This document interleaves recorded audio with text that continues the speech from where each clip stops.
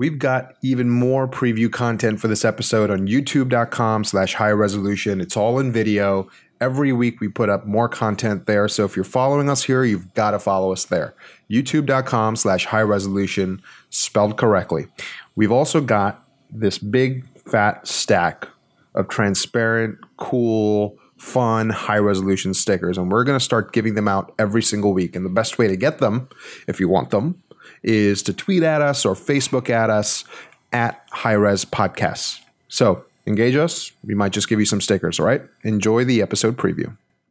Okay, so interesting. Now, outsourcing, implying that you're maybe using a freelancer or an agency of some sort, right? You built a platform for freelancers, agency designers, client-side designers, all of them to kind of celebrate the work that they do.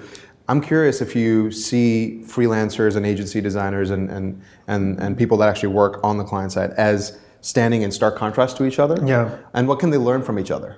Well, it's a great question because I actually have seen many examples of hiring a great freelancer and bringing them essentially in-house as an extended part of the team working directly with you.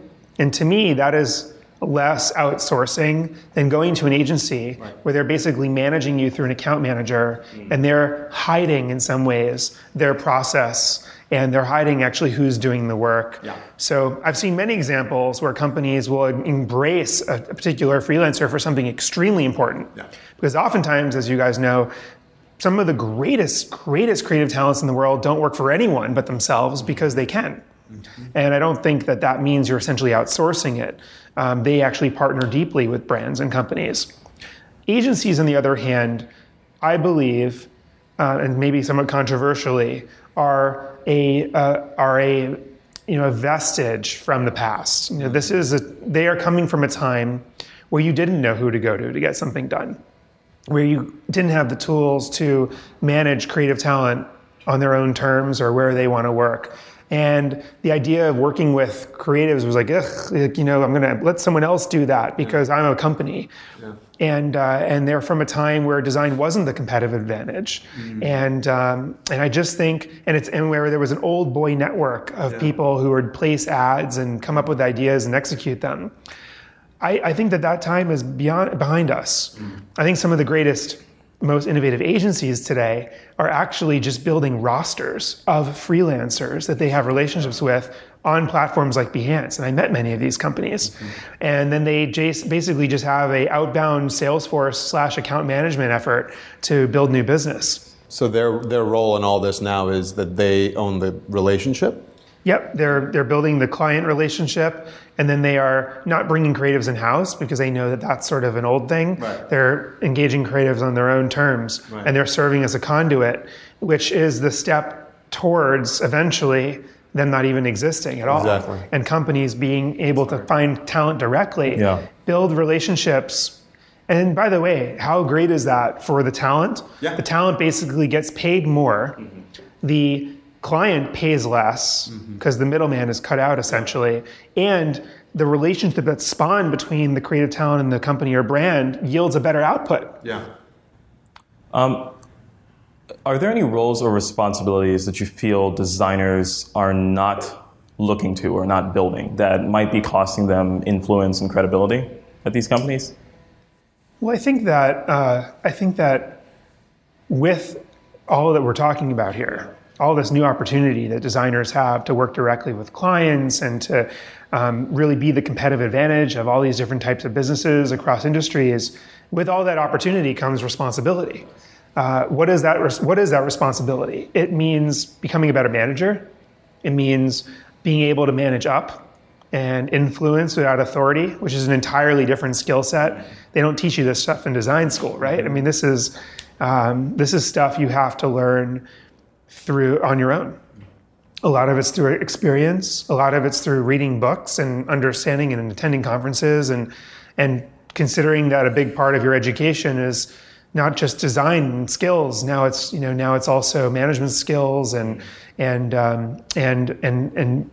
getting yourself on that learning curve. So I think that's a big part of it. I also think that being able to make sure you can provide for yourself. Yeah. Simple things like asking for more money knowing what you're worth, holding your clients accountable, being able to fire clients when you feel like they are sapping your energy and your soul, and recognizing that short-term sacrifice will yield long-term gain. I think that these are all sorts of parts of that responsibility set that we have to take on. I want to go back for a quick second, back to the agency world, because there are probably tens of thousands of agency designers listening to this, I hope. Yep. I want to give them a snowball's chance here for a second.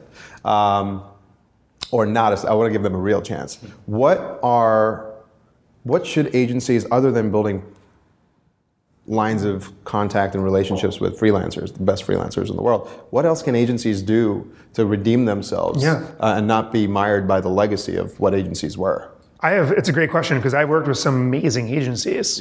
And what these agencies can do, I think at their best, is be the non-drunk participant in the process of bringing an idea to fruition, bringing a different perspective. For companies that are not thinking enough about brand because it's not in the DNA of their founders, or enough about design, great agencies become a thought partner and have a seat at the table. The agencies that I've worked with that I recommend and want to work with again and again insisted on having a seat at the table, brought the actual talent into the process rather than trying to almost keep the talent secret and present the business contact as the person that you should interact with. The best agencies that I've worked with are willing to give attribution to the people who actually did the work, because they are confident enough that they're adding enough value into the equation with the ideas and with the process improvements that they're not afraid of admitting that someone's doing the work, which just seems crazy, but is actually too commonplace. So and really, you also invest. Great agencies are willing to work with a brand that's a little off, and I think of agencies like Red Antler in New York that takes a group of guys like the founders of Casper, the mattress company, and says, this is all going to be about your brand, and builds this long-term partnership to bring the Casper brand to life and to so many people, which I don't think would have happened without Red Antler, from what I know. And there are a lot of examples like that. So that's the modern age agency. I think it's oftentimes an agency founded by creative talent and really run in a way that is thinking about the modern day client needs. Thanks to Squarespace for their support. Whether you need a domain, a website, or an online store, make your next move with Squarespace. Visit squarespace.com and enter the code HIGHRESOLUTION, one word, for 10% off your first purchase.